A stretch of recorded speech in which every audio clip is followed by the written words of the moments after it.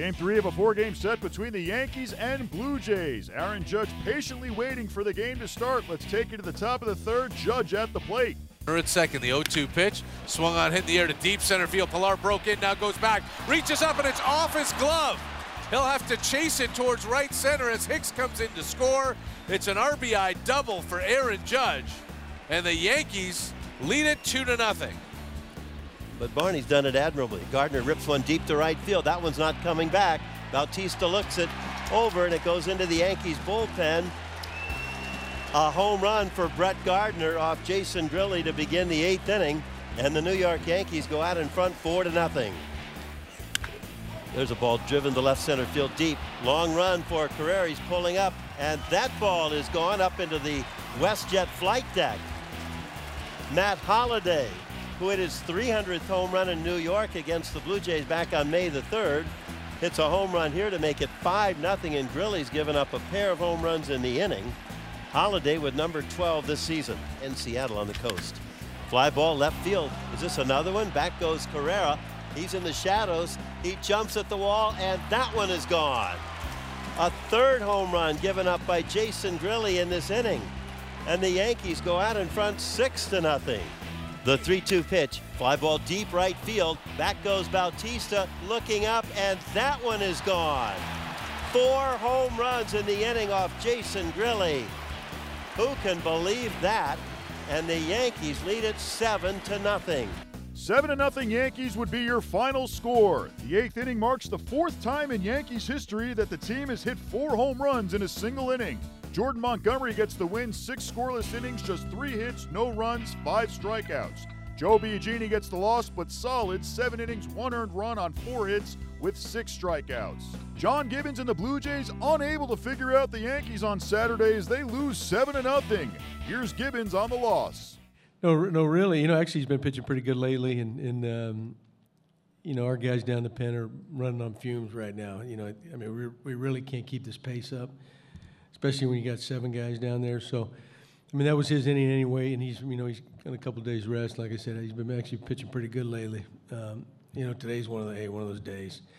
But you kind of gauge, really going into that game, there were certain guys you almost had to stay away from unless you had the lead or even, or tied something late. So that's how all that works.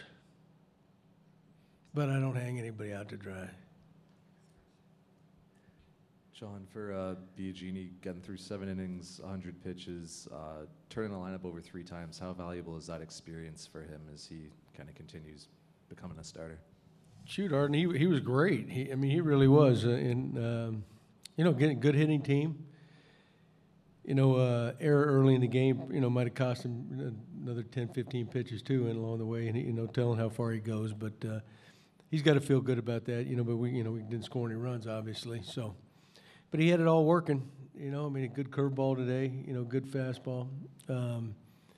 He's just slowly turning into a pretty good-looking starter. What happens down the road, this season, I couldn't tell you yet, but it's nice to watch.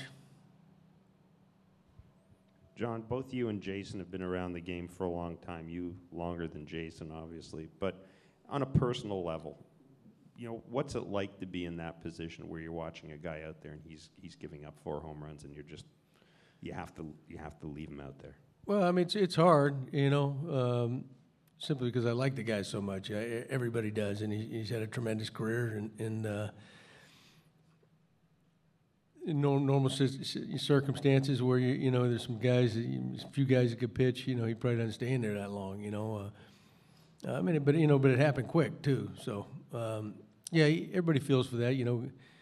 Grilli's had some great moments here in some big innings for us, and like I said, I thought he's been pitching pretty good lately leading up to that. It's just one of those days.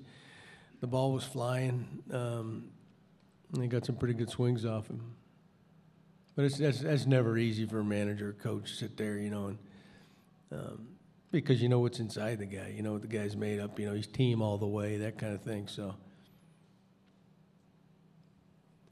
Back to Biagini, were you impressed with the way he was able to kind of vary his pitches and mix and match? It seemed like, a lot of fastball counts, maybe he'd snap off a breaking ball for a strike, or, I think he got judged to look at that fastball on the inner half and a breaking ball count.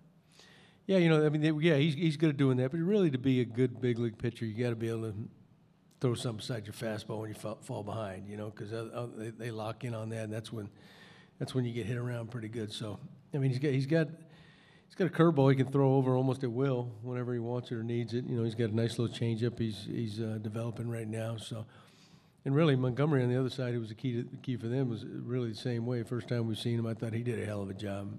You know, same type thing though. He wouldn't give in. He'd throw anything anytime. You know, nice little breaking ball, keep you off balance, and effectively wild, really. But you have to be, you know, if you're going to be a good big league starter, you got to be able to do that. Last of the 4-game set will take place on Sunday. Luis Severino will take the hill for the Yankees. He'll face the Blue Jays' Marcus Stroman.